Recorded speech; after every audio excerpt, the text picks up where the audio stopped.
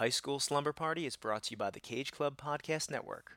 For all things Cage Club related, head on over to cageclub.me. That's cageclub.me.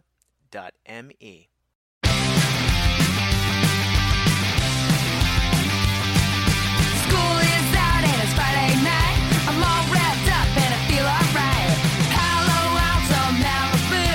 This is all we wanna do. I'm at the high school, baby, young, young. I'm at the high school, baby, young, young. I'm at the high school, baby, young, young. I'm at the high school. I'm at the high school. I'm at the high school.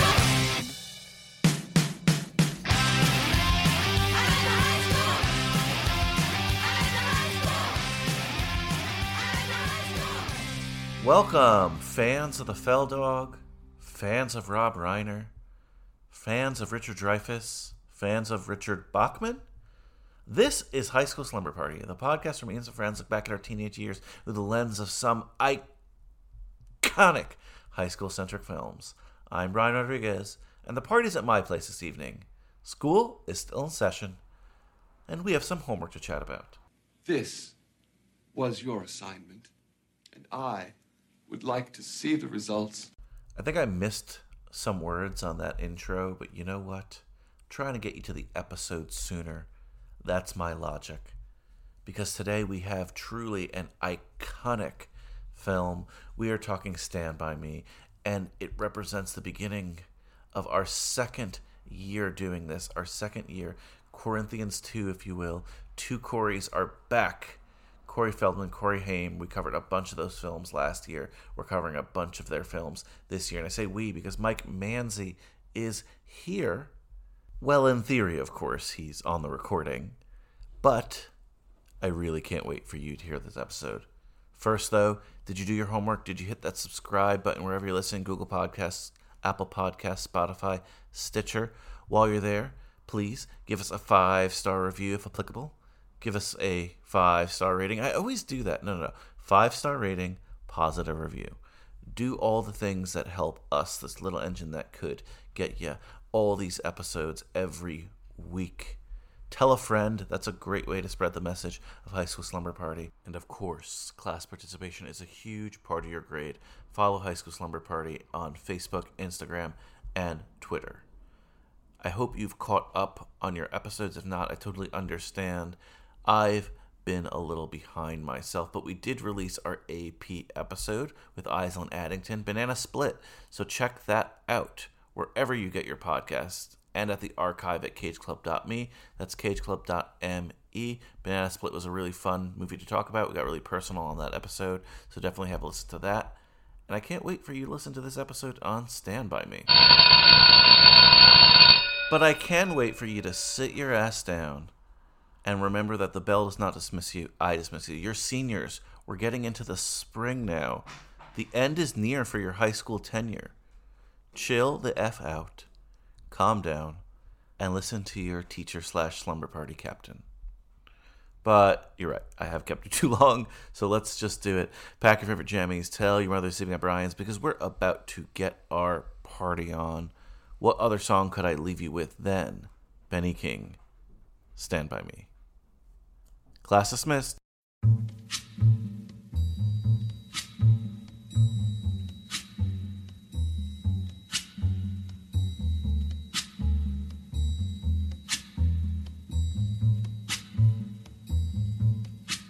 When the night has come and the land is dark and the moon is the only light we'll see. No, I won't be afraid. Oh, I won't be afraid. Just as long as you stand by me. So darling, stand by me. Oh, stand by me. Oh, stand. Mike, it's that time of year again. Corey Mania, Corinthians 2, the two Corys. We're back in it. We're going to explore. We're going to do as many as we can until we Tap Out again. There's so many. I just reviewed the list. Oh boy, what's left? A lot. Unfortunately, mostly Haim stuff, but we'll get into it. Okay, all right. Yeah, I just want to say at the beginning, if I may, just get this out of the way, that over the course of the last few episodes I was on, it's kind of like joking about, what a chore this has been, but it is not. That is just part of the fun I'm trying to have with this. Like, I am so glad to be back talking about some Corys here with you, Brian. Yeah, no, I am as well. It's always fun. It's also something, too, that this year we're spreading out the recordings, I think, a little bit. Last year it was like 2 or 3 a week, Corey films. Oh, man, it was overkill. So we're trying to be a little bit better about it, and we'll see how many we get to this year. There's always next year to wrap it up. But like I said, I looked it up. There's double digits left of teen films that these guys did. So I couldn't imagine. I never would have thought, or I never would have agreed. But we'll pace ourselves. We'll have a good time. We had such a blast last year. So we're starting today, though, with a Feldman film, and a big one. But before that, Mike, before we get into 1986's Stand By Me, why don't you reintroduce yourself to the High School Slumber Party faithful? All right, absolutely. So it's Mike Manzi, RHS, Ridgewood High School, class of 97. Go Maroons. You kind of sounded like you said Spike Manzi, and I was like, ooh, Spike Manzi. Is that like your evil alter ego? If I had a son, maybe I'd name him Spike. Spike Manzi. As mentioned, Stand By Me, and they're a little bit younger than high school age, but we do deal with teenagers, and we covered The Goonies. It's a foundational Corey film. We've dipped a little bit under the teenage years in High School Slumber Party in the past. We never go over, but under's okay within reason, right? Yeah, and I feel like once you start a series, it's kind of no holds barred at some point, right? Like you get to a point in a Corey series and you just got to keep going, like one way or the other. And again, this is such an important film to a lot of people. That's why I really wanted to talk about it and start off with this one. We don't go in order on our Corey laps. We kind of just pick randomly and curate it that way, which I prefer. This one, though, it's an early Corey Feldman film. What's your history with Stand By Me? Oh, man. So I remember watching this one probably at the age of the kids in this movie. Wow. I mean, I don't know. I feel like I'm the same age as Will Wheaton. Let me look this up real quick. So, yeah, no. He's actually he's 7 years older than me, but okay, so anyway, not even close, but still. No, not close. Ballpark maybe, but the point is, like, I believe I saw this movie when I was the age of these kids in the movie. Like, that's what I'm trying to get at. And it was on HBO a lot, and I was really close with my neighbors, and we were a lot like these kids. Like, we weren't smoking cigarettes and listening to this music, but we were hanging out together in each other's backyards, running around the neighborhood, like exploring stuff and, getting into little kid trouble, that kind of thing. I mean, this movie, I remember watching it just like really kind of, I don't know, spoke to me maybe before I even realized that. And this is the era my dad grew up in. And so like, this is him as a kid and a teenager, like during these times. I always sort of like thought of that while watching this as well. And I just love the era. I love Rob Reiner movies. I love Stephen King stories. Like, it is just like a total package. Watching it again for this show, I was just like in heaven. Well, that's great to hear. Stand By Me is just one of these films that is important to a lot of people, especially of a certain generation. I don't know how much it translates today to everyone, and we'll get into it. But I feel like again, that wheelhouse you're talking about, 80s, even early 90s, kids watching this, boys in particular. This was just one of those foundational films like The Goonies. It's very different than The Goonies, but it's similar in a way. On our Goonies episode with Jordan, we talked about the idea of feral kids, how kids used to just like go out and play and outside and hang out and stuff. You know what I mean? Yeah. Kind of a lost art today for various reasons. Not saying it's better or worse how parents do things. I don't have a kid. I don't know. When you watch a movie like this, Not that it could never happen today, but it would be very rare that 4 different sets of parents would like believe this lie in an age of cell phones too and texting and stuff, and just like, you know, let these kids roam, you know. But it's I don't cool. know. If one of your friends a hacker or a visual effects artist, you might be able to get away with it easier in this day and age.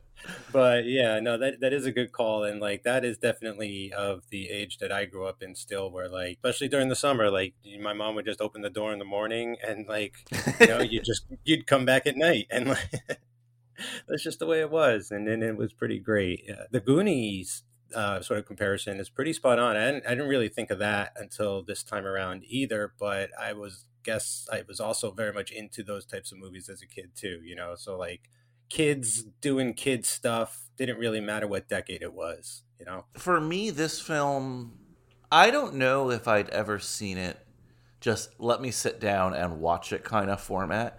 This was a movie you already mentioned played on HBO. It played on either USA or TNT a lot, one of those networks. And I've seen it a million times, but just catching it on TV midway, you know. And I hadn't seen this film in a while. It was probably since I was at least in high school, maybe even before that I hadn't seen Stand By Me in a while. So I was excited to watch it today to see what I remembered, what I didn't remember. But if you're not familiar out there with Stand By Me, every week read the back of the DVD, so here goes. In a small, woody Oregon town, a group of friends, sensitive Gordy, tough guy Chris, flamboyant Teddy, and scaredy cat Vern, are in search of a missing teenager's body. Wanting to be the heroes in each other's and their hometown's eyes, they set out on an unforgettable 2-day trek that turns into an odyssey of self-discovery. They sneak, smokes, tell tall tales, cuss 'cause it's cool, and band together when the going gets tough. When they encounter the town's knife-wielding hoods, who are also after the body, the boys discover a strength that they never knew they had. Stand By Me is a rare special film about friendship and indelible experiences of growing up. Filled with humor and suspense, it is based on the novella The Body by Stephen King. A lot to talk about here. Ooh, so much to go through. First off, though, another one of these movies, not just for you and me, Mike, but in general, that named it after a song, you know? Very popular in the 80s and 90s. And we've covered a bunch of the Can't Buy Me Love. And, Dream a Little Dream. Dream a Little Dream. Yeah, like, it's just so fun. So, as mentioned there, it was adapted from a Stephen King story. They were thinking of calling it The Body, but they didn't think that really fit. It was either too horror-esque or even sexual in a sense, right? Like, doesn't sound like a kid's movie called The Body, so I get the change. Is it about Jesse Ventura? Like or that. Where my kid brain would have gone. But no, they named it after the Benny King song. Great soundtrack here if you're into music of this era. Oh, so good. I implore people who maybe will watch this for the first time and realize that, like, this is one of the first movies to do that, to go back to this era with that kind of soundtrack, right? Now, we at the click of a button, we can get all these songs.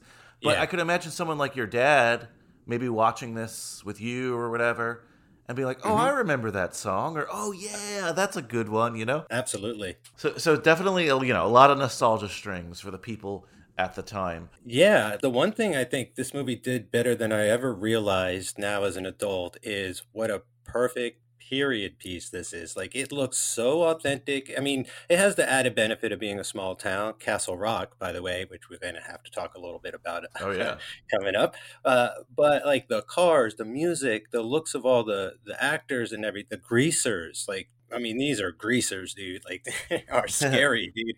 Yeah, like, totally just nails it from top to bottom. Yeah, and there is obviously a nostalgia element to this, but it's also not as... So, for example, on High School Slumber Party AP, as of this recording, just dropping is the remake, the jukebox musical remake of Valley Girl that we covered. And that's like nostalgia glasses, like people are in aerobics clothes, you know what I mean? It's like turned to the 11th degree.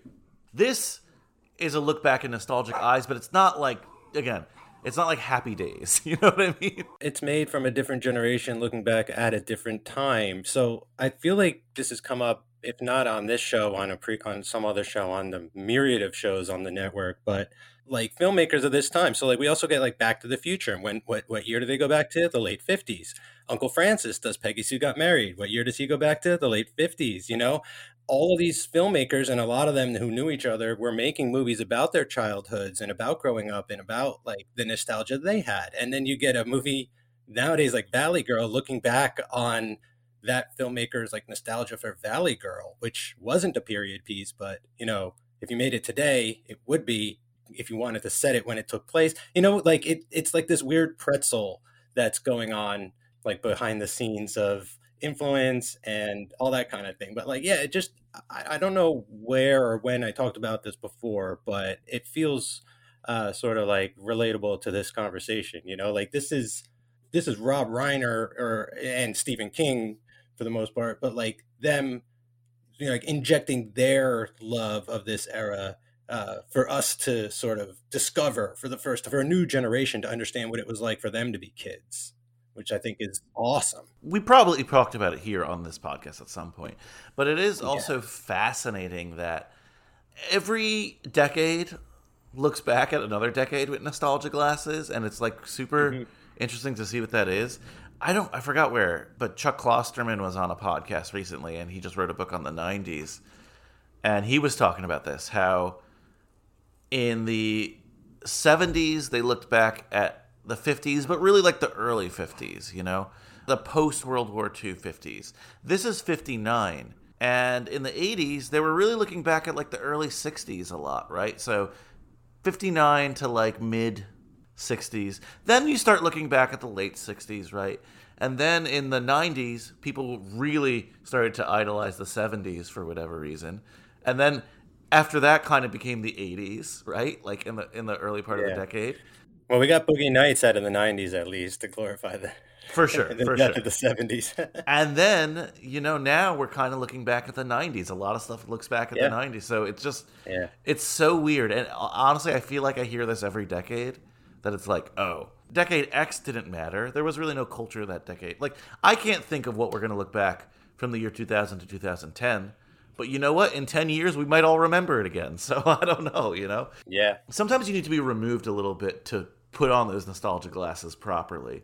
Yeah, and sometimes you need like a fresh perspective too, right? So I don't know who it would be nowadays. I couldn't come up with a name per se or anything, but I would assume like at the time, I don't necessarily think Rob Reiner would have been kind of chosen to do like what is essentially a drama. Like he was more known for comedy. He was Meathead on television, like Spinal Tap, right? Like legendary improv rockumentary. Yeah, so I feel like there's also that sort of kick to it too, where it's like you get sort of an unlikely person to kind of handle this material, and they inject it with like, because it's still a very dark movie, but it's injected with so much sort of whimsy and you said like love in this, which is nostalgia, right? The love of this time that these creators have for it, that it just sort of gives it this other life and makes it almost more of like, I don't want to go as so far as to say it's like a fairy tale, but it's certainly more of like a fable or something. You know, they're going into the deep dark woods to find a dead body. Like it feels a little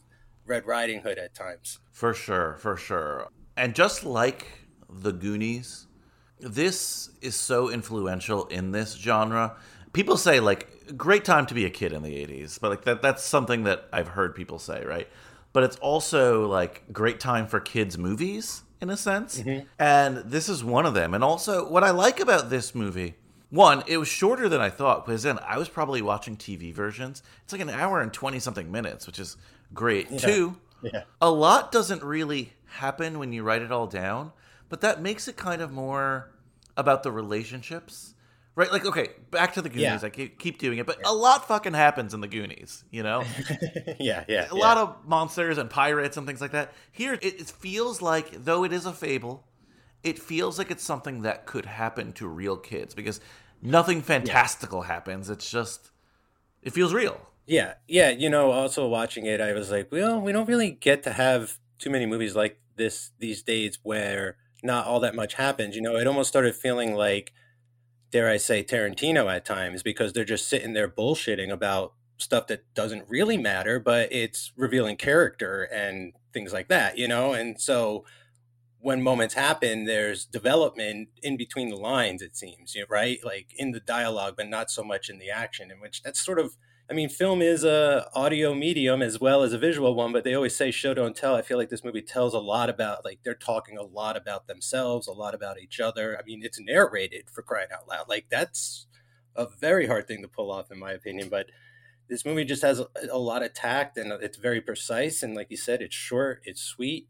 And yeah, it's almost just more about that premise, you know? We're going to see a dead body, get from A to B, and everything in between is just, you know, not bad filler, but like you fill it up with all these little moments and stuff. But they don't need to have, like, you know, they outrun a train. There is action and stuff, right? Like they have knives pulled on them. There's a gun involved. Like it gets exciting and stuff. But I know what you mean by, like, it's not one of those like Goonie adventure, booby traps, and all this kind of thing going on. It's definitely a different tone happening here. For sure. And I'm also glad you brought up Tarantino. In doing the research for the film, a lot of like Tarantino scholars have said that, like, specifically that scene in the woods where they're just kind of having conversation, that like Tarantino uses that in a lot of his films, as do other filmmakers. And we might see it as commonplace today, especially if you're seeing this film for the first time. But it was kind of groundbreaking in that respect. So I'm sure it's not the first film to do it, but it's definitely influential in that way. A lot of filmmakers have cited this film as a film that has influenced them. Yeah, and it just has sort of the material is there, and the people behind it want the spirit of it to be there, and it just has this sense of, like, you know, and there's even sort of alludes to this in the movie where it's like these kids are people, and like these are fully formed personalities and stuff. And I don't know exactly what I'm trying to get at per se, but like there's just something a little more tangible about the characters overall, and it like doesn't dumb down the that's it. story for kids, right? Like, Yeah, it allows the children to be treated like people, not children. Like they're not necessarily being treated like adults, but they're given so much, like, I don't know, like they're just given like a lot of like, I don't want to say credit or any of this kind of, but it's just like there's trust there, right? That like let's just let these let's let these kids, you know, just treat them like people. Don't treat them like children or whatever. Like they're just people, and that's how this movie feels. Like they're not condescending, these children, or you know what I mean? Like the portrayal of these kids doesn't feel condescending in any way, whereas I feel like sometimes in the Goonies you do get that level. yeah, they're both kids movies. They're just different levels of kids in a sense. One's a fantasy, and this is just a different kind of fantasy. I don't know. In terms of inspiration as well, when we covered Boys in the Hood on this podcast, John Singleton said like he was so influenced by Stand By Me for Boys in the Hood. I think they even take that line like, "Oh, you guys ever see a dead body in Boys in the Hood?" When they're like in the younger ages. And I keep saying this, and I want to stress this, that if you are watching this movie for the first time, maybe if you're a listener out there and you're not in our generation like you and me, Mike, and some things feel formulaic, I want to say that maybe, but a lot of it is not. A lot of it comes from this. This is a foundational film in the coming of age genre. Yeah. All right, let's get into some of the background around the film, some of the production notes and such. We already mentioned Stephen King. Stephen King, not just a horror writer. I think it's important to, yes, there's a dead body here. There's a lot of that, but it's not a killer clown. You know what I mean? So important to remember there. There's a fake Cujo, you know, Fojo. Yes. Shows up. A faux Cujo. And then we already mentioned Rob Reiner, too. He considers it his best film ever, and he also considers it the turning point of his career. From Mike, what you said, people thinking of him as the All in the Family star, him living in the shadow of his father, who's one of the great comedic actors of all time, and him just doing mockumentaries, right? Like, he does this, his career takes off in terms of like more drama movies, and not like hard dramas all the time, right? But well, like he'll do Harry Met Sally, but he'll also do Princess Bride, right? Like, come on, that's one of the most revered films of all time as well. So he becomes a great American director. Yeah, like how can you work between those? Like that's just so incredible to be able to navigate between those two drastically different sides of storytelling to me. You know what I'm saying? Like, one is literally a guy reading a storybook to his grandson and we're watching it happen, and the other is like, you know, considered one of the greatest romances of all time. Like, it's just... He's very, very good at, well, I think directing actors for one, because he was one, but not every actor has that skill, but also human interaction. He's amazing at that, right? Like, his films, to me, are just known for how people interact. I mean, that's all Spinal Tap is. You know, it's like maybe the first entirely improv movie. I don't know, that's for sure. If not, maybe the first improv comedy, right? Like, I'm sure experimental film goes back before I know. But you watch that movie and it's all just about reaction. Like, these people know, like, the characters they're playing are people that they are. You know, it's so weird how they're able to inhabit. And he's the documentarian in that, the interviewer, so he's keeping the whole thing going, right? So it's his just crazy ability, I guess, to read, you know, the moment, I guess, and just keep it going, which is terrific. He's so underrated. Like, I don't know, again, if younger people today talk about Rob Reiner as one of the great American directors, but he is. Like, he's one of the great American storytellers. His journey on this project is super interesting. The screenplay was written by the producers, Bruce A. Evans and Reynold Gideon, that's their names. Obviously adapted from the Stephen King short story, which, by the way, this short story collection has like a bunch of other shit that got adapted, which is super cool. It's amazing, Brian. Like, as much Stephen King stuff that's been adapted to screen, I feel like there's just as much that hasn't. That is true. It just blows my mind every time. Yeah, so this one, it was called Different Seasons, and it had 4 short stories. The first one is Rita Hayworth in The Shawshank Redemption, which... Shawshank Redemption. The second one is Apt Pupil, which is technically a high school film. Maybe we'll cover that one day. The Body is this one, Stand By Me. And the fourth one is a story called The Breathing Method, which supposedly has been purchased at various times but never adapted.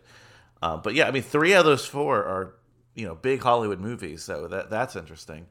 And a couple other directors were attached, but eventually the studio decided on Rob Reiner, which was shocking to everyone. When whatever studio it was a part of got bought over and there was a merger after Rob Reiner was signed on, they decided to pull the plug on the movie. They're like, what? Rob Reiner's going to direct this? It doesn't really make sense. Not worth it. Norman Lear, of all people, and maybe, you know, our younger listeners don't know that name, but our older listeners do, one of the godfathers of sitcoms, and he is the creator of All in the Family, Rob Reiner's show. He stepped in to finance the film after the plug got pulled, just because he loved the story and he really, really believed in Rob Reiner. So Rob Reiner owes a lot to Norman Lear, but I think more than people think. Wow, that's amazing. Yeah, I didn't expect Norman Lear's name to pop up here, but it's sort of like when you start talking about The Elephant Man and Mel Brooks' name like starts flying around, right? It's like, okay, like these guys just have, you know, more than interesting comedy. For sure. But it's so cool to think that Norman Lear is like involved in a Stephen King production somehow. And speaking of Stephen King, it was originally set in Maine. Almost all his work is set in New England. It was moved to Oregon. Beautiful Oregon settings here. Again, ironically, The Goonies also shot and based in Oregon as well. Huh. Just from I traveled out to Oregon and Washington last year. Just beautiful, lush landscapes. I totally get it. Castle Rock, Maine gets switched to Castle Rock, Oregon. We know Rob Reiner's production company after this will be Castle Rock Entertainment, a great production company, which he named after this. That's how special this movie is to him. Yeah, and I really don't care that they moved the location. I just love the idea that it's in Castle Rock, because at the time when I was a kid, I didn't know what the hell that meant. It meant nothing to me.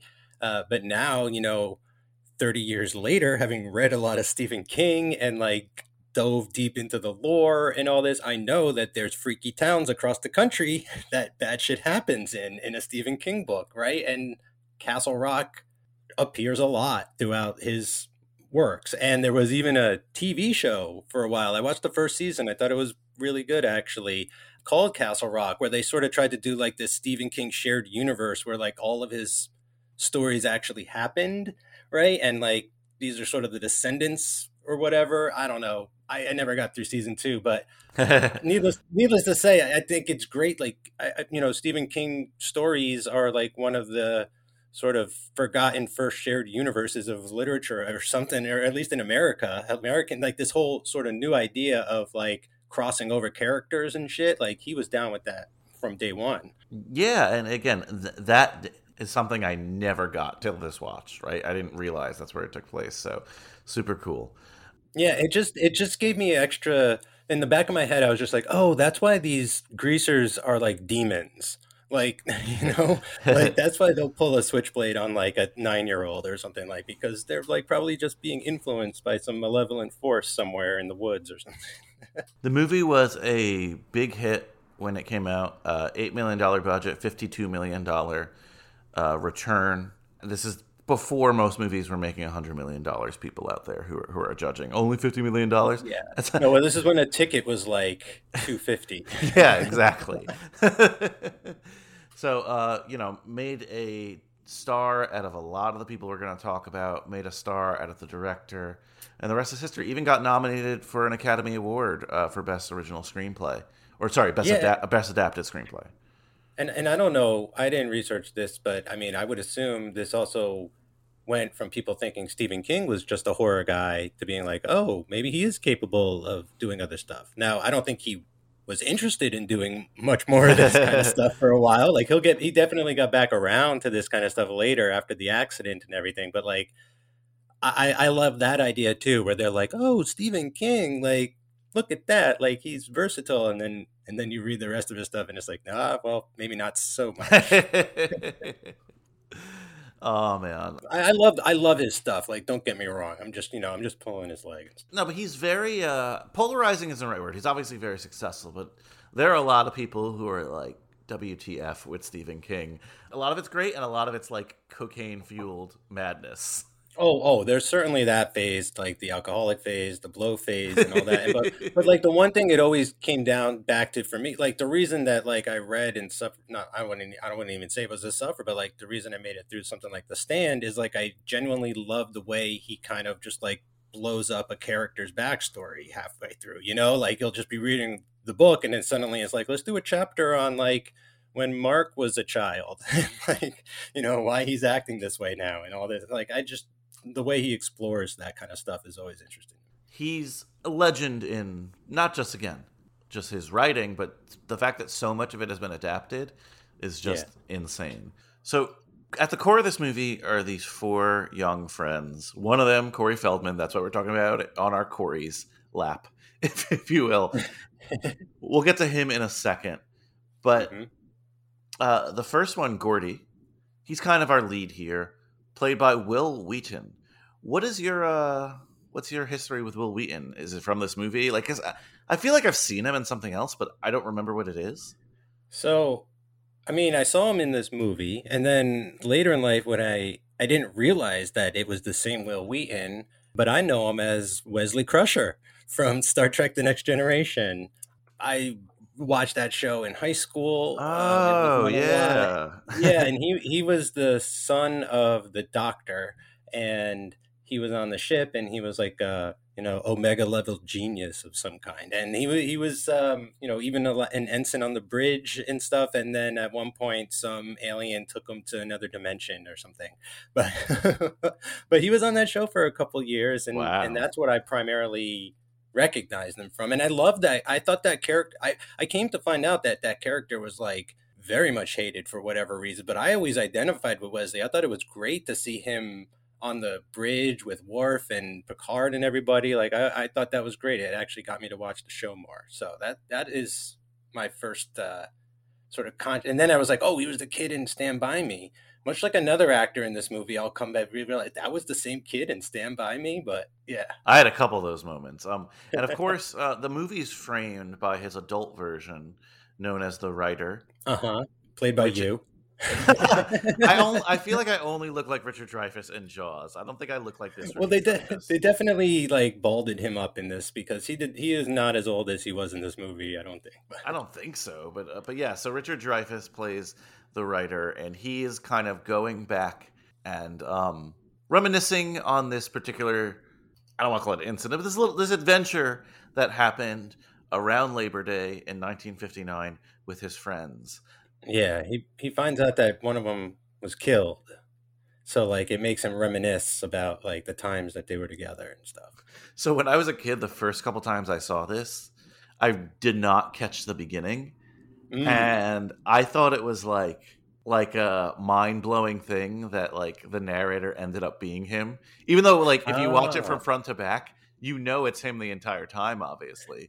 Yeah, but you don't know he's writing the book or the Yes. story. Like that's the big reveal is like, oh, he actually grew up to become that writer. So when I was a kid though, it was just like, oh, this is him when he's older. It was like that kind of moment. One of the moments that I like freaked out the most about, if we don't get to it later, is in the ending when he's typing on that computer. I was like, oh my God, computers used to look like that? Like he used to be able to type like that? I had that. Go ahead. An Apple II that looked like that. You know what this is all reminding me of that it never really ever occurred to me until right now is Wonder Years. Like this is the Wonder Years of the movie. Oh, 100. All you're missing is the neighbor girl, right? Well, I forget her name, but I forget everyone's name on that show. I wouldn't be shocked if the Wonder Years was partially inspired by this. I don't know if they'll admit it, but it definitely feels that way. Even from like the glasses of some of the characters, right? Like the friend has glasses, like Corey. Oh yeah, yeah, Paul. That's one yeah. name I remembered. Yeah, the one that people thought was Marilyn Manson for a while. Oh wait, okay. So there was Paul, Kevin, and Winnie Cooper. Okay, that was it. Okay. Yeah, Winnie Cooper, of course. So yeah, Richard Dreyfuss as the writer, and of course Richard Dreyfuss. We've talked about on High School Slumber Party, American Graffiti. Obviously, he's in a ton of other stuff, but we're gonna get a lot of people in this movie who are in other High School Slumber Party films. So that's why I bring it up. I think that might be when that whole nostalgia conversation started, where we were talking about George Lucas, right? And you're right. He was sort of pining about, oh man, like 15 years ago, this was me. I was a dragster on the strip getting burgers and malts. Yeah, it's definitely from that episode. So the next kid is Chris River Phoenix, the late River Phoenix. He was the teen star after this movie. Yeah. Fortunately, lost his life that night in the Viper Room. I don't think he made a bad movie that I've ever seen, like Sneakers, Little Nikita, My Own Private Idaho with Keanu. Like, I don't know, just like such a tragedy. And again, younger people might recognize the last name from his brother, Joaquin. I'm sorry, because we're talking about like when they were kids and like, have you seen... Did you or have we talked Space Camp? I mean, we've done so much, but I don't think so. So Joaquin is in it, but his name is Leaf. He goes by Leaf Phoenix. Yeah, but so you might want to get to that someday. That's a great teen movie. Space Camp. Okay, I'll write it down. Maybe do during the summer. When we're putting a little list together for the summer. You and I, so. But yeah, River Phoenix. Growing up, I was only like 5 when he died, but I was aware of it. I knew it. It was something people were talking about. Gone too soon, 23. Yeah, he was like just did like maybe not just, but like I feel like he would just did that like Indiana Jones thing, right? And I feel like people were like maybe he will just become Indiana Jones someday, like there was such high kind of like hopes, I guess. But again, that was such a dark time to be a celebrity. Oh my God. Like just thinking back on it, how many people were just like actors were all like doped up all the time, I mean, not that a certain amount of them aren't now and it's still sad and everything, but like you hear about this and, happened at Johnny Depp's club. And there's a whole documentary about the Viper Room, I think, out now. Yeah, just tragic. And he's so talented though. Even in this as a kid, he's so talented. Yeah, this is the role. This is like he's not the lead, but this is like the role, like this is the one where you're like, shit, who the hell is gonna, like, what kid is like wise enough beyond his years to do this, Yeah, so good. Now, Corey Feldman plays Teddy Duchamp. Mm-hmm. Whose dad stormed the beach at Normandy. So. Yes, his dad stormed the beach at Normandy. He's got an ear issue because his father... It's also a rageaholic and put his ear to the stove. I mean, pretty sad. This kid feels like the most Stephen King sort of like concoction to me, Definitely, he's deformed and everything, and like he kind of looks like Stephen King did with those big glasses and like the goofy shirts and stuff like that. I feel like it's sort of him almost. This is a pretty grounded story, but all these characters have like potential to turn into really Stephen King-esque characters, like a Carrie or like a, you know what I mean? Like there's like an undercurrent of potential for that here. Yeah, even Gordy has like Even that Gordy. streak, right? So Feldman has said that this character he related to so much. He was having problems at home that we've learned about later, that it was like so similar. But for our two Corey's purposes, Corey Haim actually auditioned for the role of Gordy, and he did not get it. Feldman got it, and we talked about this on last year's lap, how it seemed like Corey Feldman was getting all the roles at the beginning, and then there was a switch where Corey Haim was being like the lead and Corey Feldman was the best friend. In fact, they offered Corey Haim a role, like a side character role in this, and he turned it down and took Lucas the same year. Pretty smart. Okay. I could have maybe seen him as Gordy, but not as Teddy. Teddy is too unhinged. I feel like Feldman's bringing a lot of his real life to this role now that we know a lot more about his history and you know, complications, whatever he's been through and stuff. Like, it feels like he's embodied this character with a lot of his own emotions and stuff. Yeah, 100%. I think he's perfect in it. This is definitely more of a Feldman character than a Haim character. Fourth, you mentioned him, Vern. Jerry O'Connell in his first role ever. What are your thoughts on Jerry O'Connell as like he's I don't know. I love this character. So, first of all, I just have to say Sliders. Sliders was my jam. I love that show. I still love that show, but I loved that show when it came out. And I liked him a lot. He's a real kind of affable dude, you know, like I could never really see him get angry or anything. And again, I was like, wait a minute, you mean to tell me that like this guy who's going to marry Rebecca Romaine Stamos and steal her away from John Stamos, like this guy was in Stand By Me? This is little Vern? Like, you're kidding me. And the funny thing is, like, around this age, like, I looked almost exactly like Vern. Like, I was a little, like, I was kind of like one of the overweight kids in the neighborhood, I guess, and always sporting either a bowl cut or a crew cut. So I was probably running around in the summertime with a crew cut. And yeah, Vern's hilarious, you know? I mean, the dynamic between all four of them are great. They're all so different, but they fit together so perfectly. Like, some of them are more like each other than the others, but like in different ways. So like, you know, Chris and Gordy are similar, but also Chris and Teddy are similar, but even Vern and Chris are similar. So like everybody sort of shares these similarities in the way that you're like, oh, I totally understand how they gravitated together and became this little crew. For sure. And Jerry O'Connell, I was with you, Mike. I didn't even know he was this kid until much later when he was marrying Rebecca Romaine. I remember there was a roast of John Stamos. Okay. Someone came up and being like, really? You lost your wife to the fat kid from Stand By Me? And I was like, what? That was him?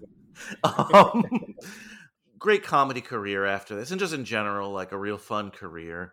Joe's Apartment, the first MTV movie ever. Oh my God. Joe's Apartment. That's right. Forgettable one for sure. But he was in a Scream 2, I think. Yeah, Scream 2, Kangaroo Jack, a bunch of stuff. Kangaroo Jack, the poor bastard. So those are our main four. Rob Reiner was really focused on just making them have a rapport, having them have a good time, and just feeling like they're friends. A couple weeks before shooting, he got them together to do like an improv game. Oh, okay. Just so they could build a rapport with each other. And it worked. They were friends. They hung out on set. There's a lot of stories from the set, like the hotel they were staying at, the mischief that they would get in. Specifically, like, let's see what IMDb trivia said. Threw a lot of furniture into the pool. Will Wheaton hacked into the arcades games in the lobby so that they could play for free. What? I think that's cool. They covered Kiefer Sutherland's car with mud. Oh my God. They're regular George Clooney's. And Kiefer Sutherland, who we'll get into in a little bit, he unfortunately said there was a story that they were filming at a place that was next to a Renaissance fair, and they bought these cookies just thinking they were regular cookies and gave them to the kids, and they ended up being like pot cookies.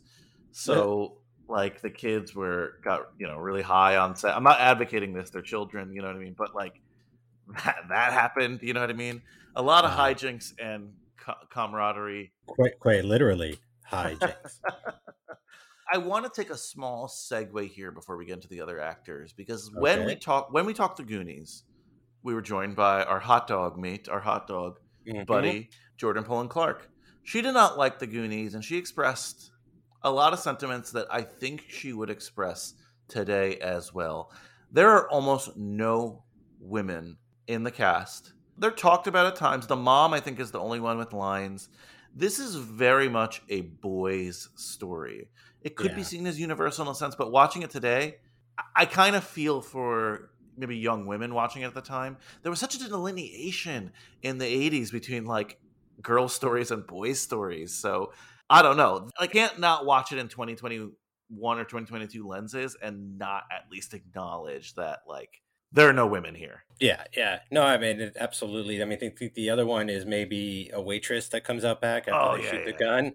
But yeah, you're totally right. And like, you know, I'm just not saying like this is making it better or anything, but you know, as opposed to the Goonies, which was shot and took place in like, you know, what was that, 85, 86 or whatever? Mm-hmm. But it was showing and depicting the year it was made, right? This is showing and depicting, you know, 20 years, 25 years prior. Okay. So like, I think there could be something said as to like, it's exposing that problem, right? That's like, look, why weren't the women running around with the boys and the girls playing together around this time, right? Like maybe that is something to watch this film for and be like, oh, it's pointing out like that could be a problematic thing. And also how like aggressive and violent the boys are in this movie, you know, like the teenagers especially, like that's an issue, like that's a problem because there's no women around, you know. That's what I think. Like there's nothing to their like, I don't know, there's no balance, there's nothing, you know what I'm saying? I don't know, there's no intellectual sort of exchange with anybody aside from your own gender. I think like that things can get very complicated. But the one thing I think this movie is able to get away with that a lot of movies couldn't at the time is show vulnerable men or vulnerable males, I'll say. And like, unfortunately, they had to be boys, like little boys, right? Because like you didn't want to show grown men cry. I think that that's something about this movie that's very powerful is like you're seeing these friends, these boys like open up and cry in front of each other and try and like explore and talk about their problems with each other and things. And like that is definitely something that was not going on in the Goonies, you know, like that was not happening in the Goonies at all and stuff. So like, yes, it's, I agree. Like, and I would agree with Jordan as well, but I don't know. I'm not saying what I just said makes it better or fixes anything, but I just had to like, those were things on my mind, you know, while I was watching this movie going like, yeah, because I did notice that. I was like, where says he doesn't have a sister or anything, you know, like nothing. And I don't want to put words in Jordan's mouth, obviously. She's not here to speak for herself. But also, I don't want to say that makes it thus a bad movie. I just think it is one perspective, and I could see someone watching this, especially a woman, and being like, okay, I get that it's a well-made film, but I don't see myself anywhere here. I'm not that interested in this story, you know? Yeah. I could see that too. But what I'll say to that, I guess, is like, I watch Sisterhood of the Traveling Pants. You know what I'm saying? Like, I'm just sort of interested in trying to come at it from see what everybody's thinking. You know what I'm saying? So like, maybe this could benefit from a watch if you're not in it, like in the same way, like I could benefit from watching movies that men are in a lot of ways. But, you know, I'm never going to say you have to watch a certain movie or else. Like, no, totally not. I could definitely see someone like just, you know, completely swiping left on this right away. Maybe that should be your new podcast. You have to watch this movie or else. And like, I got like a guillotine hanging from the ceiling and like, there's like a candle with a rope and like, it's slowly burning. Oh man. So the supporting actors here I was shocked by. I remembered again that Kiefer Sutherland was in the film. Talked about him on Lost Boys, another Corey movie with two Coreys. but he's great as Ace, the gang leader. They're like teenagers, right? Oh yeah, they're definitely teenagers. Yeah, they're juvenile delinquents. Yeah, so I was actually pleasantly surprised that we got to see a lot more teens in the film that I remembered, you know? Yeah. So he's that leader of that crew. But how about like one of his right-hand man, Billy? Did you recognize who played Billy, Mike? So he looks super familiar, and I definitely had to look him up after because it was just killing me. He also looks a lot like my friend Aldo, but like, yeah, it's 3 o'clock high, and Yeah, like Casey Shamasco. how crazy where it's like in 3 o'clock high, he looks like some guy like a pushover. In this, I feel like he could kick my ass sometimes. Like when he's getting that Cobra tattoo, he gets the Cobra tattoo, right? Yeah, Like yeah. that is hardcore. Yeah, I was so happy to see him here. I was like, oh, wow, because I hadn't seen this since I saw 3 O'Clock High. Very cool. Very cool that he's in this as well. And then, I do not know why I didn't remember this. I do not know why, I don't know if I ever knew this, even though I'd seen the movie. But John Cusack is the brother, Denny. I was like, Yeah. what? When he came on screen, I had no idea, at least in my current memory, it might have been deleted, that John Cusack was in this film. It was blocked, like you've been blocked from his Twitter. Maybe that's why. It's wild because every time I watch this movie, it's not that I forget, but when he shows up, I'm surprised. Like I'm just always so surprised because I remember just as a kid, like feeling like John Cusack was a superstar. Like I don't know why, maybe because his movies were on all the time, on HBO and stuff. But like to see him do what is essentially a cameo in this movie, right, is it's craziness. Yeah, I think it's more of a bit part, really, because he wasn't as famous when this came out. No, but true, but that's how it felt to me. Yes. Watching it. You know what I'm saying? Same, like as yeah. a kid, yeah, that's how it felt. It felt like, oh, we have this really pivotal, very small screen time role. We need like someone huge right now. Like who's huge? Like it could either be him or Johnny Depp, right? Like, and I feel like Johnny Depp would be better off playing Ace or something. Yeah. So, anyone else in the cast who really stuck out at you? I feel like there was one more guy. I can't find his name here on the IMDb because everyone looks so different. But wasn't the one blonde kid also in Summer School and some other movies that have been reviewed and stuff? Is that the same blonde kid? Oh, let me see. I know who you're talking about now. I didn't think about that, but let's see. Stand By Me, cast.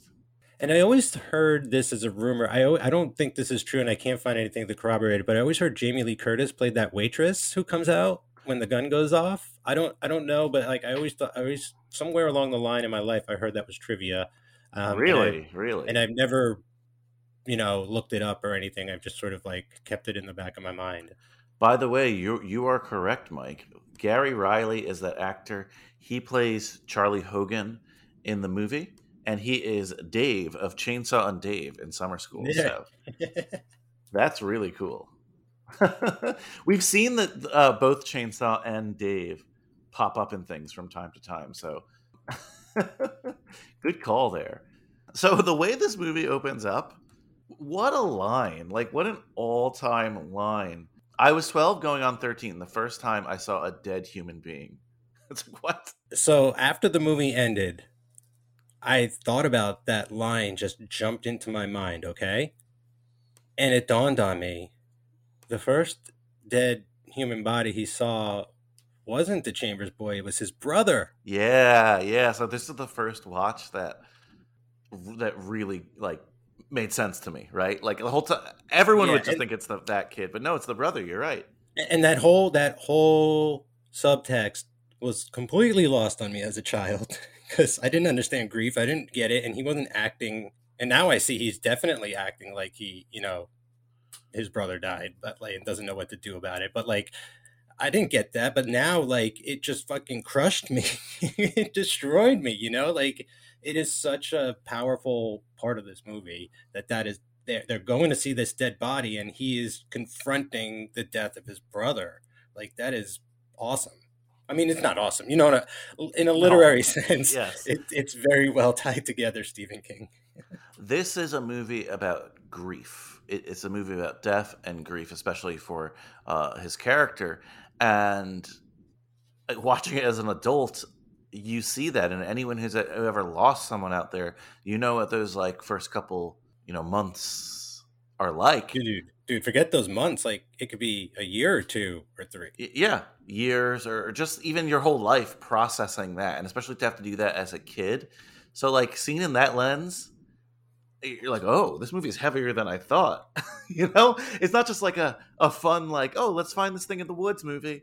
It has a lot of punch behind its characters. It does such a great job of making you forget and then reminding you at just the right moments. And it's so funny too, because like, yeah, it's like, hey, like, let's forget about that and go look, and we're going to the woods. What are we looking for? A dead body. Yeah, but let's not even think about that. Like, we're going to find something, guys. It's so wild. It's so wild. So early in the movie, what are some of the, I guess, iconic moments that we should talk about here? So this is something from this movie that I wish was not in this movie because it just plagued me as a kid, from especially my brother. But the fucking 2 for flinching. Oh. Two for flinching. I'm just starting there. Like, I'm not even starting at scenes. I'm just saying like that in general. Like, I maybe that was gone from society, and then this movie. Why did this movie have to bring that back? I don't know. But I feel like it's gone again, and that's a good thing. There's a lot of those little things in this that I remembered. Even just like, what was another one? Like the songs they're singing. Just the idea of just like walking along the railroad tracks. Like that's something that no kid where I grew up was allowed to really do. But here, just walk along the railroad tracks, Kids with guns. It's crazy.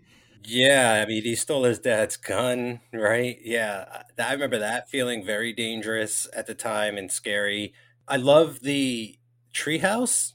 Yes, like that they classic. have this clubhouse, like because it's very Little Rascals. It grounds them in that scene in particular. Grounds them in their age. I feel they're sitting around reading comics in a treehouse, playing cards and smoking cigarettes and talking about lost pennies and all these kinds of things. Like, I love that. And then it's like, no, they're going to actually like go out on a quest, like 4 hobbits or something, and like defy the odds and all that kind of thing.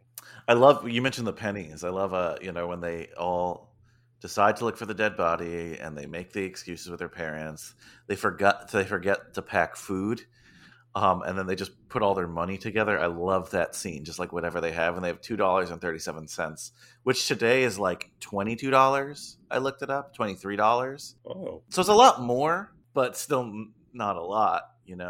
I think that's so cool. Just Jerry O'Connell, Vern, his obsession with looking for the pennies under the porch. I always remember that as well. They're little things that were coming back to me as I went along. Even look, these are teen boys talking, so I'm quoting them, but talking about the Mickey Mouse Club and Annette Funicello's quote-unquote tits are getting bigger. Like, it's just that's how kids talk, okay? But you just watched like 5 Annette films last summer, right? Oh, that's why I had to bring it up, We always love a good Annette Funicello shout out. There's the great debate came from this movie, which is, what is Goofy? Is he a dog or what? Like, he can't be a dog. He drives a car. He wears a hat. And then the second great debate, who would beat who? Mickey Mouse or Superman, right? Was that it? Mighty Mouse or Superman. Mighty Mouse, excuse me. Oh my gosh, me handing my comic book card. But like, Mighty Mouse or Superman. Yeah, like, I mean, that debate rages on to this day. Fun stuff like that. It's so cool to get to have that dialogue, because that's the dialogue I still have with my friends if we're like in the car going to a sports game or something. You know what I mean? Just like the scenarios. I love giving scenarios. Part of the reason why I probably like podcasting, right? It's so fun and it feels so real, and we get to learn about these characters through dialogue, which, like you said, Mike, some screenwriting teachers, just people in film, discourage, right? They say like, oh, no narrators.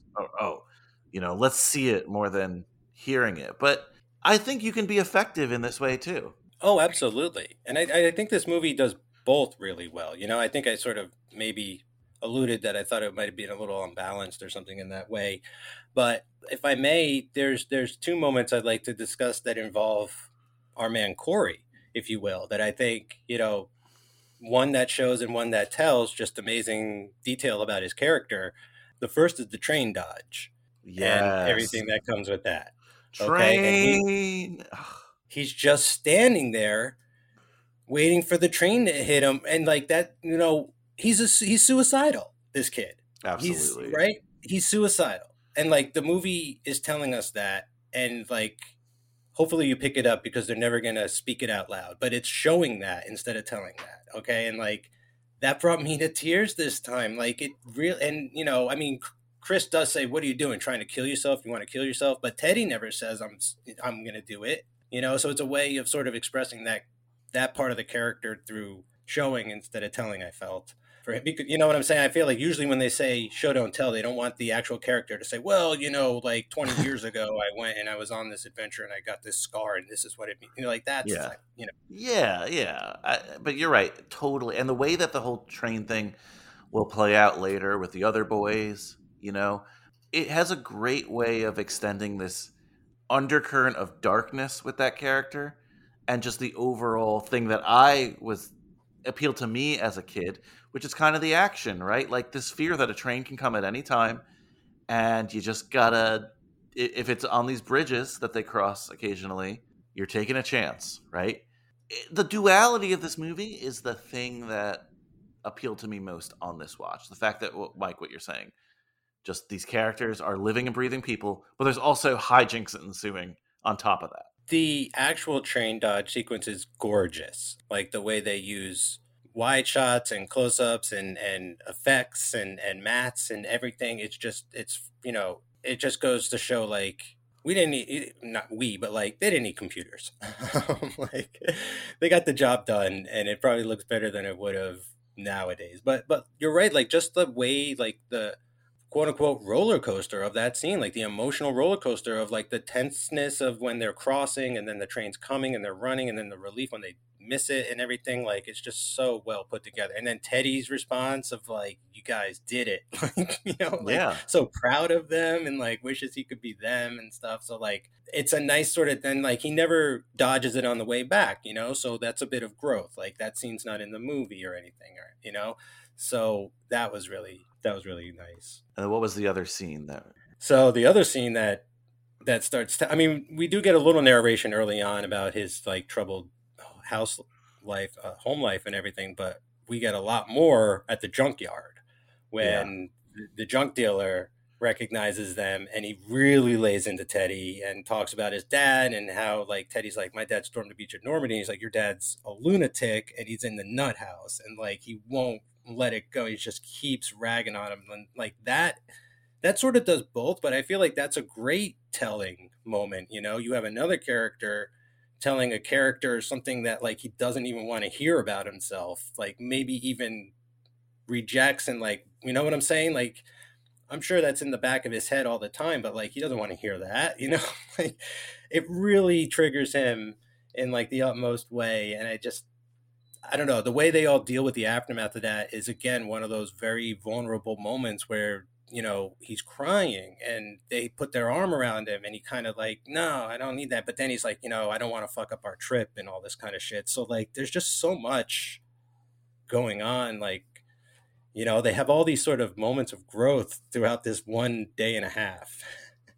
But I feel like Teddy really goes through like more than, and maybe it's because of Corey, but like I feel like he goes through more than is on the page even, right? Like that's what I mean. Like I feel like he's bringing so much experience to this role that like he really brings this life to the forefront, or it almost feels like 4 leads, in that kind of way. Yeah, there's one storytelling lead, but they're all 4 of them have this undercurrent of different kind of issues, and I love it, and I think it's very clear. The Rivers Phoenix role, Chris, is definitely more like, obvious sounds bad, but like that's the role people want. He comes from a broken home.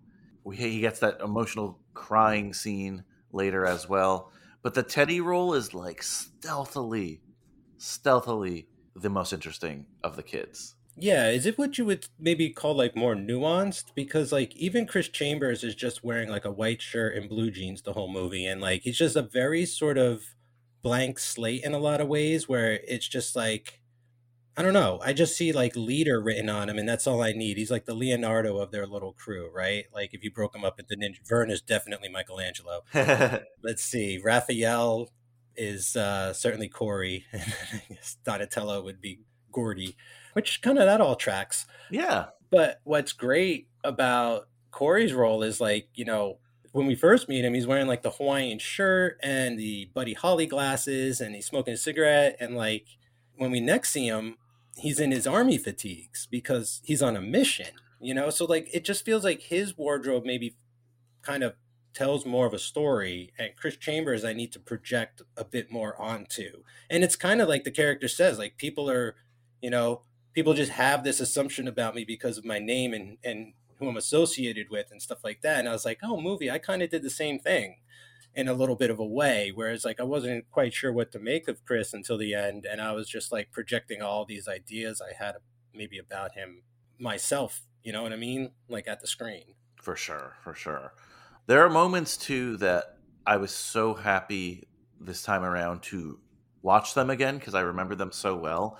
And just everything around that campfire. We already brought up the good old campfire goofy debate, right? But Vern talking about if he could eat any food, it would be cherry flavored Pez, right? Love that too. Hey, Bruno, where's the radio? Let's see if we can get some sounds. Here.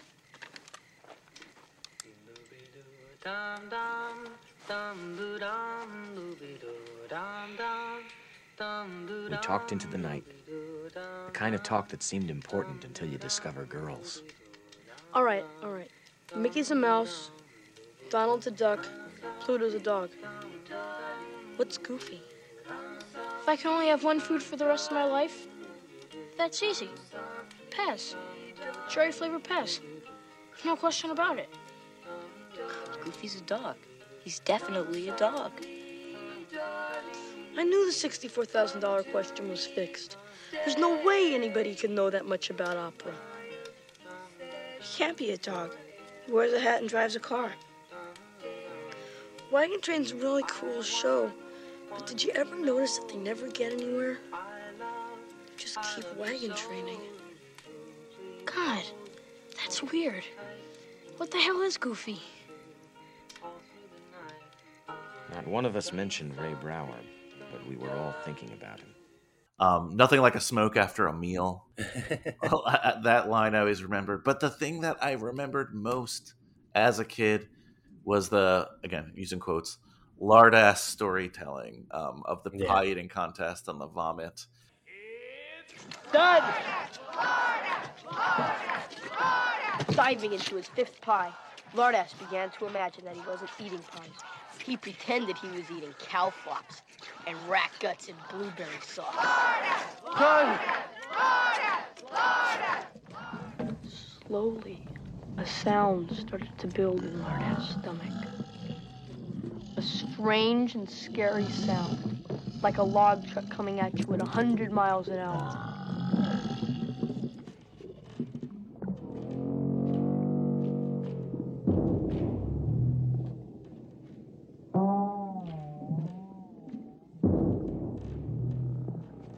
Suddenly, Lardass opened his mouth.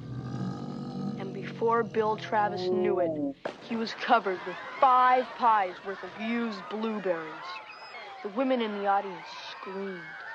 Boss man Bob Cormier took one look at Bill Travis and barfed on Principal Wiggins. Principal Wiggins barfed on the lumberjack that was sitting next to him. Mayor Grundy barfed on his wife's tits. But when the smell hit the crowd, that's when Lardass' plan really started to work. Girlfriends barfed on boyfriends. Kids barfed on their parents. A fat lady barfed in her purse. The Donnelly twins barfed on each other. And the women's auxiliary barfed all over the Benevolent Order of Antelopes. When someone said Stand By Me when I was young, this is the first thing that came to mind. I could see that. I mean, like, it's such a bizarre sequence. You know, it's almost like in Shakespeare where it's like the play within a play kind of thing, where they're sitting around the campfire and he tells a story and we actually physically see the story as he's telling it. And it's weirder because if you think about it, Brian, you got his older self telling the flashback of his younger self telling a story. So we have like this little like Layers. 3 layers of a matrix happening. And again, it's a story. It's a campfire story, and it's also Yeah. told in that old tradition, that old telephone game, right? Like this is what the kid heard, and obviously that probably didn't happen. You know what I mean? But there's probably a little grain of truth in that story. I liked it too because we finally get like a full-on story from Gordy, and there are these little hints and clues that he's a storyteller and a writer, and his brother says he loved the story he wrote, and his dad is all like sports this and sports that, and even has that nightmare. It's like the wrong kid died. It's like all I kept thinking from Ricky Bobby, or what's that? Not Ricky Bobby, maybe Ricky Bobby. I don't know. Ronnie Cox. Ronnie Cox. Dewey Cox. Dewey Cox. Dewey Cox. Anyway, you have me, Dewey. Yeah, so it's so great to be like, no, wait, he actually is like a very creative kind of storyteller for a kid. Now, the only thing about the lard-ass story that bothered me this time, aside from like its bigotry against, overweight people and all that kind of thing. It is fat phobic, but it is also someone, getting back at people for being fat. Exactly. Yes, there's that. That's why I think it's successful, right? Like ultimately once you get to the conclusion. But I don't know if you noticed it this time. So like even people who weren't eating blueberry pie were vomiting blueberry pies. Yeah. It blew my mind. It blew my mind this time. I was like, I never even noticed that. The vomit was made from blueberries and cottage cheese. Yeah, everyone's vomiting. It doesn't really make sense, but that's again part of the kid's storytelling, and that's why I love it. It's like not. Yeah, no, I thought it was fun. It's fun. Yeah, exactly. Yeah, no, and also that sequence is almost dreamlike in a way, where it has like this kind of Tim Burton-esque surrealness to it, if you ask me. Great call. Just in the way, people are acting so like plastic, and it's just so sort of like peachy keen, and just again, Stephen King did a lot of that too. Where he had like a bit of Lynch in him, where he would peel back the seedy underbelly of the suburbs, or the happy homemaker wasn't so happy after all, so she took an axe to her husband kind of. Oh man, iconic scene there. The other iconic scene from their adventure that I remembered as a kid is the leeches. Mm-hmm. Of course. Vern, there's something on your neck. Yeah, right. I'm not falling for that one a chance. No, Vern, there is something on your neck. It's a leech. Leeches! Oh my God! Leeches! Jesus Christ! Oh my God!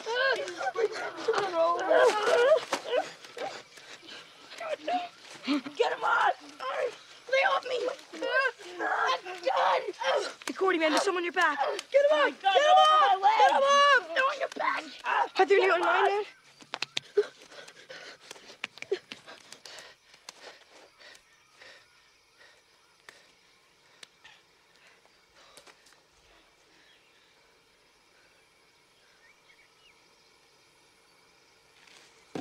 Gordy, man, are you okay? Gordy! Can you hear me? Freaked me out for my whole life. A lot of kids I grew up with were totally okay with like jumping in a pond and swimming. My family was from the city. We didn't do things like that. And like watching this too, I'm like, I'm not getting a leech, where. Yeah, I'll go in a chlorinated pool, sure, but like if anything else is in there, living or alive, like I'm not really down for it either. And like, yeah, I mean, I think just as a guy, as a male, I'll just as anyone who identifies as anyone who's got a penis, okay, however you identify yourself, like that you don't want anything happening to that. Like, that leech at the time was bigger than my entire Johnson. So like, you don't think that scared the shit out of me? Ooh, and the way it's acted so well too, like, holy shit, leash it. It's not played like it. Yes, it's played like comedy, but it's also played like scary too. Like, oh my God. And the blood that you see when he takes that leech out, you're like, yeah. Well, it's wild how the whole movie kind of feels like it's right on a razor's edge at times, and I think maybe that's what the train tracks are supposed to remind us of, is that like at any moment, this train can come and hit him like it did the Chambers kid. It's like this unspoken, creeping, like threat that's always looming that you kind of just put out of your mind, and like that's the danger of it, is like you kind of forget that it's so dangerous out here. And then a scene like the leeches comes along when they leave the train tracks, and then and it's like even more dangerous. It's like, Christ. Yeah. Oh my God. And then, of course, the looming threat of these older kids. It's a race to the body that they don't even realize. So Kiefer Sutherland and one of his boys found the body while stealing a car, I guess, right? Yeah. They jacked the car and then they saw, I think maybe when they were ditching it, they found the body. I can't remember exactly. Yeah, so they discover the body first, and then the kids, one of the kids overhears it, Vern. The younger kids decide to go find that body to be famous, like in the newspaper, and hijinks ensue, I suppose, if that's the movie. But the older kids decide, you know what? Fuck it. We have a good alibi. We want to find the body first. And again, it's a race for like fame in this small town, essentially, finding this dead body, which again is that as a kid, I didn't really care about so much. Like I wasn't thinking of the dead body as a dead child like that. You know what I mean? Yeah, this much, yeah. I'm like, oh my God, there's so much death in this town because the dude's older brother died in a car accident. This kid died as well. Like there's like a lot of dead kids in this town. It's not quite Derry with Pennywise, but I mean, it's not, it's up there. I'm sure there's more. I'm sure there's at least one more mention of like someone that had died that we're not even remembering that is in this movie. But yeah. What I want to know about these teenagers is like, why aren't they drafted? Like, why haven't they been to Vietnam? Like, what is up with these guys? Well, we're between drafts. It's 59. So Korea's draft has ended, and we haven't had Vietnam War draft yet. So unfortunately, they are not drafted. Because like these are the guys like from the movie Platoon, Yes, yes. These are like those types of guys that ended up going over there who are already pretty much like unhinged to begin with, because like these dudes are, there's nothing to fucking do. No. Compared to today, I grew up with nothing to do. But compared to when I grew up, these guys really had fucking nothing to do. Like compared to today, forget it. It's like they're living on Mars, okay? So like mailbox baseball, carving tattoos into each other's arms, pushing around younger kids in the neighborhood. Like what else? Let's get our name in the paper, fame and fortune. Like they're such small thinkers to begin with. I just love the way these evil greasers are portrayed here. Yeah, and that's what they're greasers. But unlike American Graffiti, where they live in like a suburb where you could race cars and go to the hamburger stand and stuff like that, this is a more rural community, so right. You know what I mean? A lot less interaction with people. Yeah, like they come out of like a pool hall at one point, but like I think what's more obvious is how desolate this town is. Like there's just nobody on the streets, and I think that is like very telling. I think we're seeing everybody who lives in this neighborhood in this movie. By the way, Twilight shout out. They're drinking Rainier beer, which is Charlie's favorite beer in the Twilight series and a beer of the Pacific Northwest. So that's cool. This final confrontation, it was so much more intense than I remembered it. Like, I don't know why. Like, when I was a kid, seeing the kid with a gun, not that it wasn't that big of a deal, but it was just different. Right now, I guess as an adult, seeing a child like that point the gun at Kiefer Sutherland and he has the knife is like, whoa, when they both discover the body and it's like, who's going to take credit for it, sort of. What an intense ending. There's a lot to unpack here. And like Gordy has just sort of let it all out. And after seeing the dead body, he's like finally like crying about his brother, and like letting all that stuff out. And then as soon as that happens, these guys show up, to whatever, steal their glory, take what's theirs and everything. And yeah, he's crossed the precipice.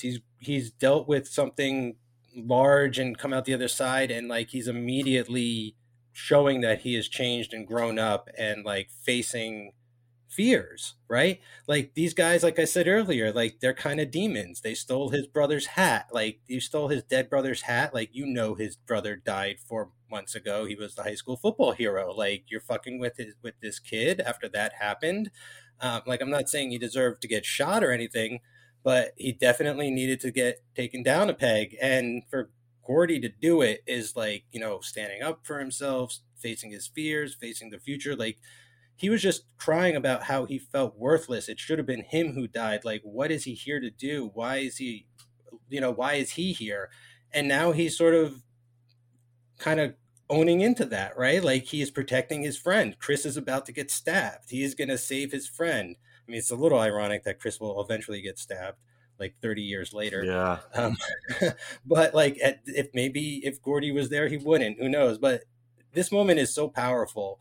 And I especially like Kiefer says, we're going to get you. We're not going to forget about this. But like, this is the last thing that character ever wants to think about again in his life. And he walks away last, and you can feel he's like Biff now, right? Like, he has just had all the cool sucked out of him. And now he's just going to doubt himself for the rest of his life or whatever, like, I just feel like that character has been defeated. Like, he's not going to seek revenge. So just a lot more than I'm saying going on too. But like, just, yeah, hit me so different this time. Like, actually felt the weight. Whereas as a kid, I just felt the danger, and I was just a little more concerned about all that.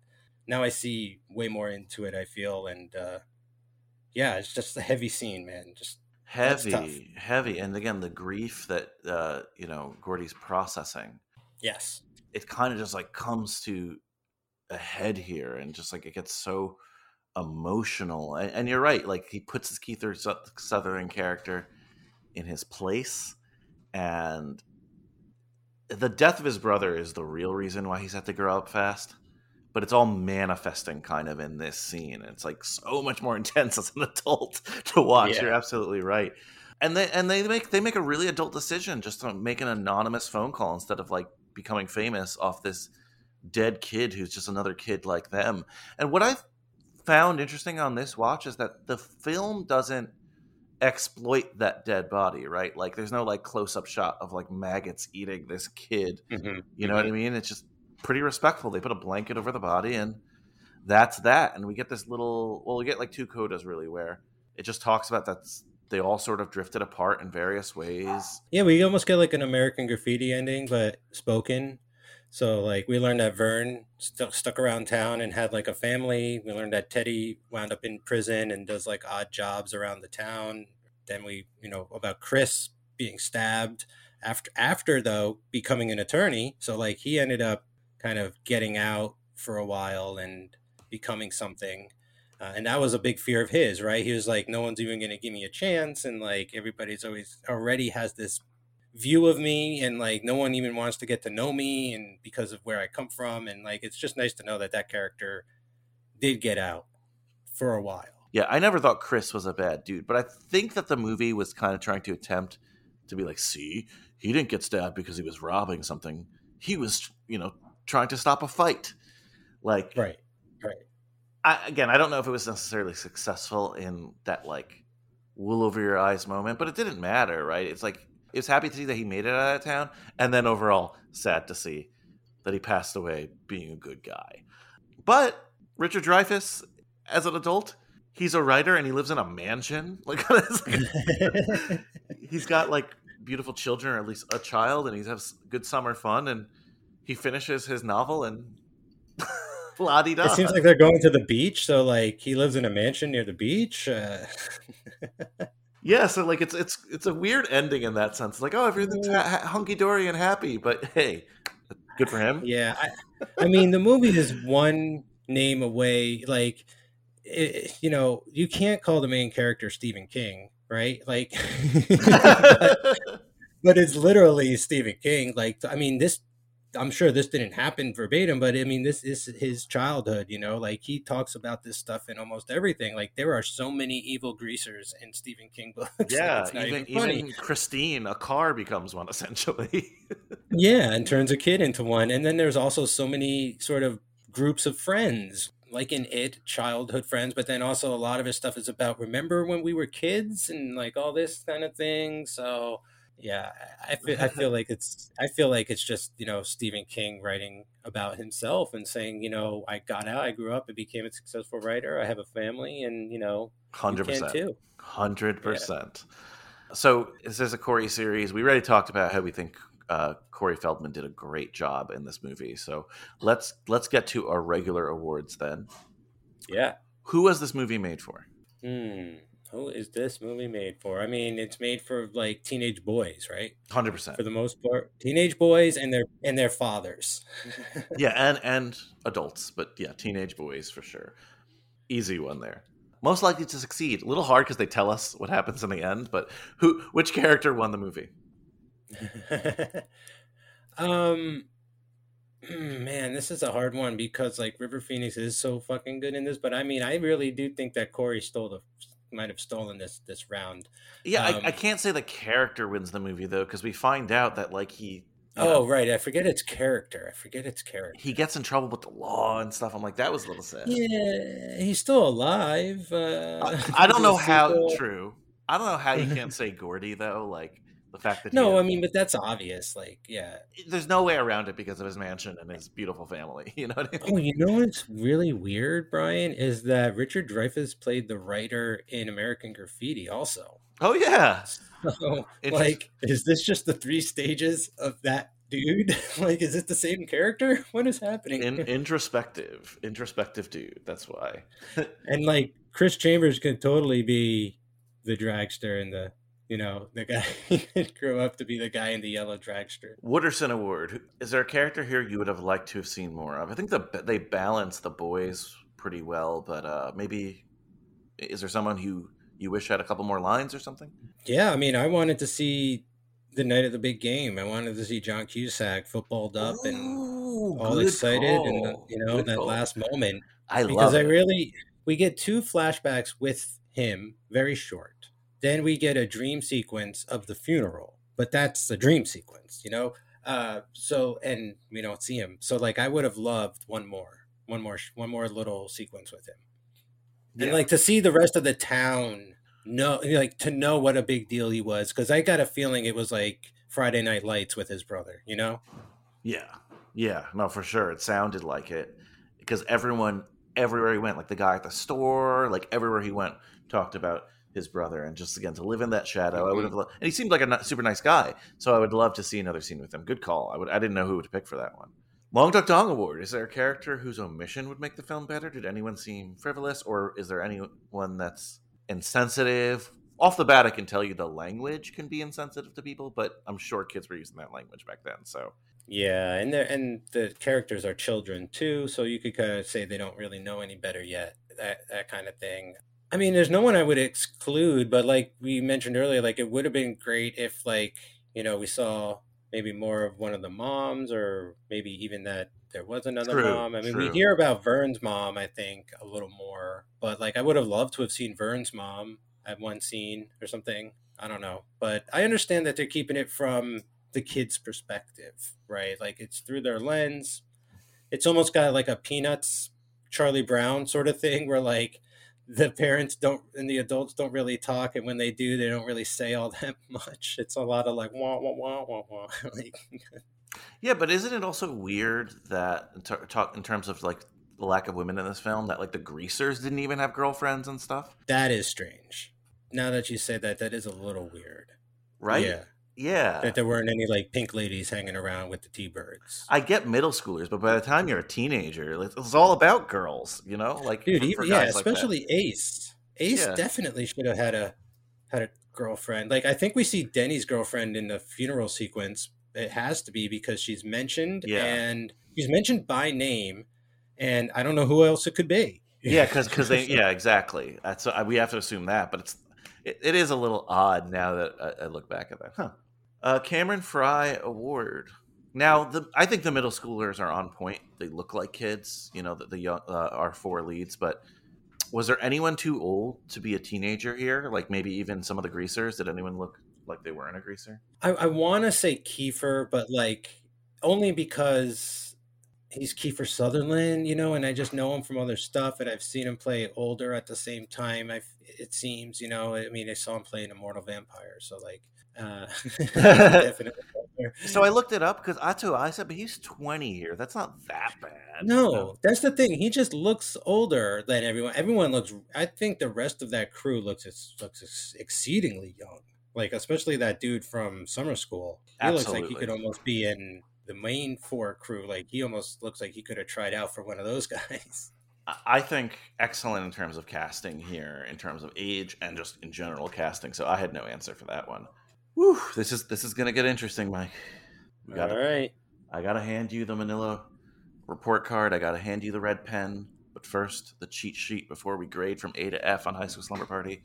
91% by the critics on Rotten Tomatoes. 94% by the audience. Yeah. 4.1 out of 5 on Letterboxd, which we know is rare to get anything in the 4s. These are high scores. But Mike, throw those out the window. A plus to F. What will you grade Stand By Me? Brian, I feel like it's been long enough and it's totally deserved, but A+ this time around. You know how I went a little trigger happy a while back and was giving everything an A, but we were just watching really great movies all the time. I couldn't help it. How do you not give Society an A? How do you how do you not?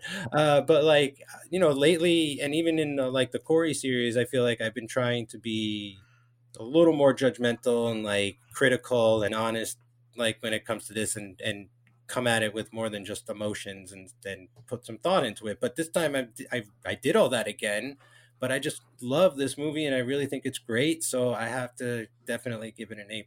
Like, I mean, I was going to say something, but it's really no comparison. I mean, I kind of enjoy this at my age. I enjoy this more than something like The Princess Bride, you know, but like that, yeah, that's like, it's just Rob Reiner, man. Like, that's the kind of thing I think of. It's like, well, what compares to something like this? Well, another 5-star movie that he made, you know?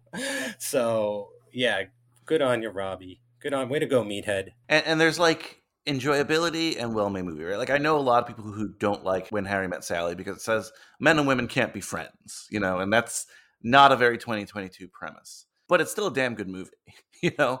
Right. And that's the point, right? It's a story. It's not reality. Like, come on. Exactly. So what was your grade again? A+, baby. A+, okay. So I gave the film, I was going to give it an A-. I feel like giving it an A. I'll stick with my gut and give it an A-. I think it's a great movie. I'm just deducting a couple points for, it's not as timeless that I think people who love it think it is, because I don't think everyone can relate to it. However, I was pleasantly surprised on this watch. I like it a lot more than The Goonies actually on this watch. So A- range for me. A very good movie, a very movie of the time. A homogenous movie. We also didn't mention it's, you know, there's only white people in this movie, almost only males. I get all that. However, what a universal story. These kid actors are so good. What a place for Corey Feldman to kind of make his name, right? One of his earlier roles. Like, I know he did Friday the 13th and stuff, but that's like a horror film. This is like a film that took over summer. And we're recording this in winter, but a great summer movie as well, a great end of summer movie. So just want to put that out there. We could have done this in the summer too. We got plans for the summer that may or may not pan out, but like you know. Oh yeah. I'm not worried about this summer. Summer's always fun on High School Slumber Party. Also, for those of you too who are like, oh, they're too young to be talked about on High School Slumber Party, they're literally talking about the high school classes they're going to take next year. So F you haters who don't really exist, who are just in my mind. Oh, yeah, I was going to say, who's writing in to complain? If I'm anything? not popular enough to have real haters. Just occasionally. David Hayter, the writer, superhero movies. All right, Mike, sleeping bag. What does your Stand By Me sleeping bag look like? And yeah. think about it. Very sleeping bag-esque movie because they're out. You know, I don't know if they're carrying like things that predate our modern sleeping bag, right? Like they're carrying canteens and blankets and stuff like that. So yeah, I think Gordy's got a sleeping bag, and then they just stuff everything in it. Oh and yeah, roll it up and sling it over their shoulders. But so what does it look like? When I was a kid, I had, you know, there were a lot of sleepovers, sleeping out back, that kind of, we never camping in the woods, but like you would sleep out back in the backyard. I had this sleeping bag for like, man, at least a decade that I would take everywhere every time there was the opportunity called for it. And it was nothing special, The inside was gray, the outside was blue, but it was my sleeping bag, and it was of, the one I had this time. I wish as a kid I had like a Ninja Turtle sleeping bag or whatever, but it was more about, being practical, I guess. My parents were just like, no, you must be warm and comfortable instead of fashionable. So I think I'm going to bring my original real live sleeping bag I had when I was a kid. Nice. I feel like you could only go with those choices today.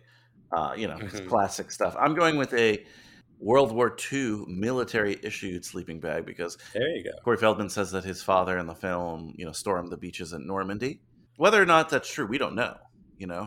We can assume it's true, but he could be lying to his son. I know we're far away from it, but that just reminded me of this just throwaway line that Corey's character has, if I may, real quick. For sure.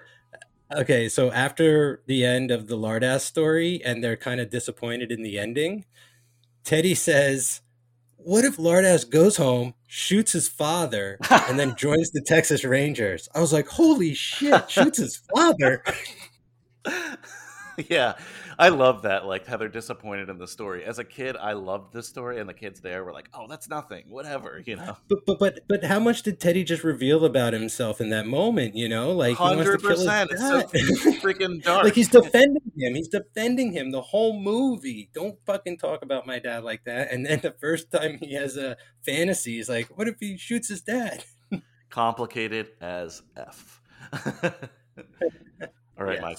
My favorite question every week. And I feel like this Stand By Me was a blockbuster movie, Make it a blockbuster night and rent Stand By Me. But you and I were in the magical blockbuster that is every film that has ever existed in the history of space and time and logic and all the timelines. We get to the counter. We see a sign that says rent 2 movies, get 1 free. And I say, Mike, let's make it a triple feature of an evening. We know we're renting Stand By Me. We go to the back, get 2 other movies. What should our Stand By Me Slumber Party triple feature be? All right, Brian, I came prepared for this one. A little bit of a theme going on here tonight. I'm going to do a Rob Reiner movie and a Stephen King film. So first up, I guess we'll do the Stephen King movie, or a movie based on a Stephen King novel. Not only that, but one that features Castle Rock, the town, and that is one of my favorites, Christopher Walken, The Dead Zone. Nice. Yes. I don't know if you're out there and you're aware of this, but it is directed by David Cronenberg, who is fucking weird as hell and awesome and makes very scary, intense horror movies. And this is about a guy who has an accident, and when he wakes up and touches somebody, he can see their future and he can see how they die. So he goes a little crazy, and at one point he touches this guy who's running for senator, and he sees that in the future, if he becomes president, bad fucking things are going to happen. So he has to assassinate this guy, but no one believes him, and I don't want to give any more away, and feel free to cut back some of the plot summary if you want to, but I love that movie. I haven't seen it in a while. I just watched another great Christopher Walken gem. Movies like from this time with Christopher Walken I feel are like peak Walken. He had a renaissance at the late 90s, early 2000s, but this stuff is great. Yeah, before he was like pure comedy Walken, he had a run that I think younger people aren't really aware of, Yeah. There's this alien abduction movie, Communion, based on the true story of the book and everything, and like he's incredible in that as well. I've never heard of that. That's cool. Oh, so yeah, fantastic. So High School Slumber Party connection with The Dead Zone. It was spun off in the early 2000s, or should I say adapted the early 2000s as a TV show, starring none other than High School Slumber Party Hall of Famer, Anthony Michael Hall. Hell yeah. Love that. Yeah, I ran for a while. I remember that being on Sci-Fi Channel or something. Yeah, so that's my Stephen King one. Speaking of the High School Slumber Party Hall of Fame, I can't believe it took me this long to mention it. How about the fact that Corey Haim was elected and Corey Feldman wasn't? Oh my God, yeah. Only one Corey we got in this year. More on that later. We should open up an episode with that, not bury it at the end here. Not close it. But yeah. So your first choice is The Dead Zone. What's your next choice?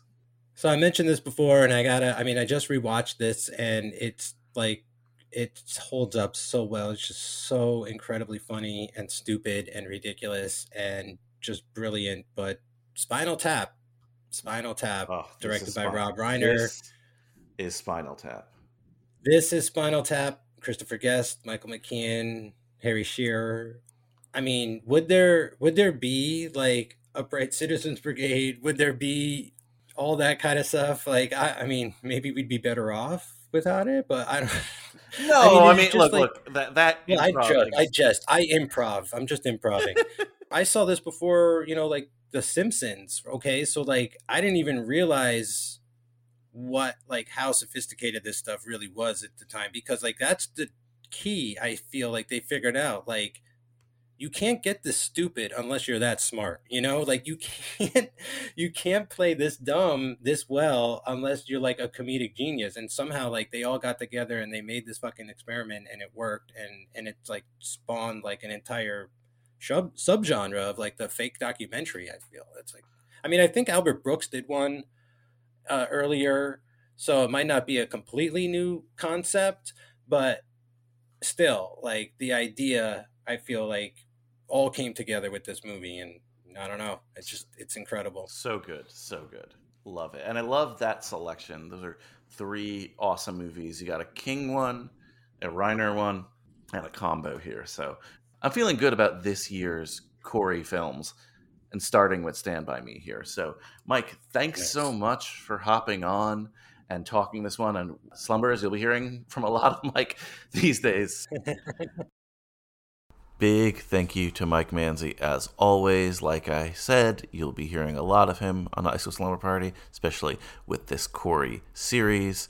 Just want to remind you guys that he's also on some great podcasts here on the network: The Monsters That Made Us, Original Cage Club, Keanu Club. How about his beautiful, beautiful venture, Third Time's a Charm, where he covers the 3rd film of every franchise that has ever existed, ever.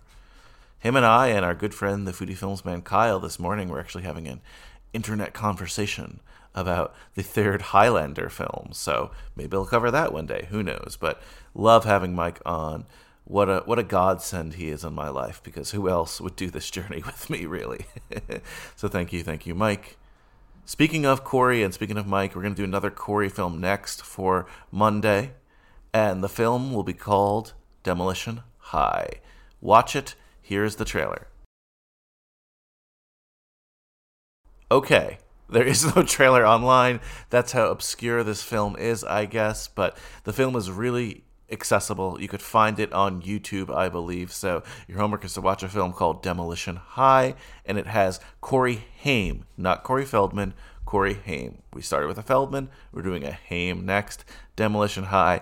Can't wait to talk about it with Mike. And one more thing before I let you go. Remember that life moves pretty fast. If you don't stop look around once in a while, you could miss it. So many great classic songs on this soundtrack. Let's go with Yakety Yak by the Coasters. You all know it.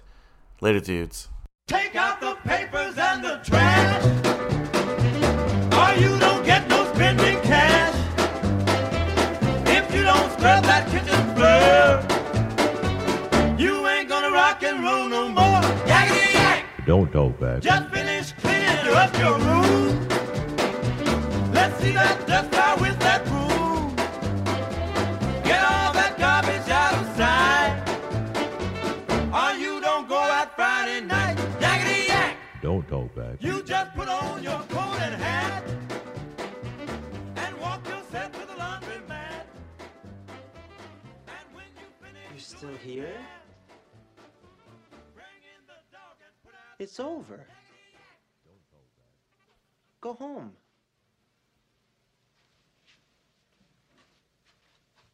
Go.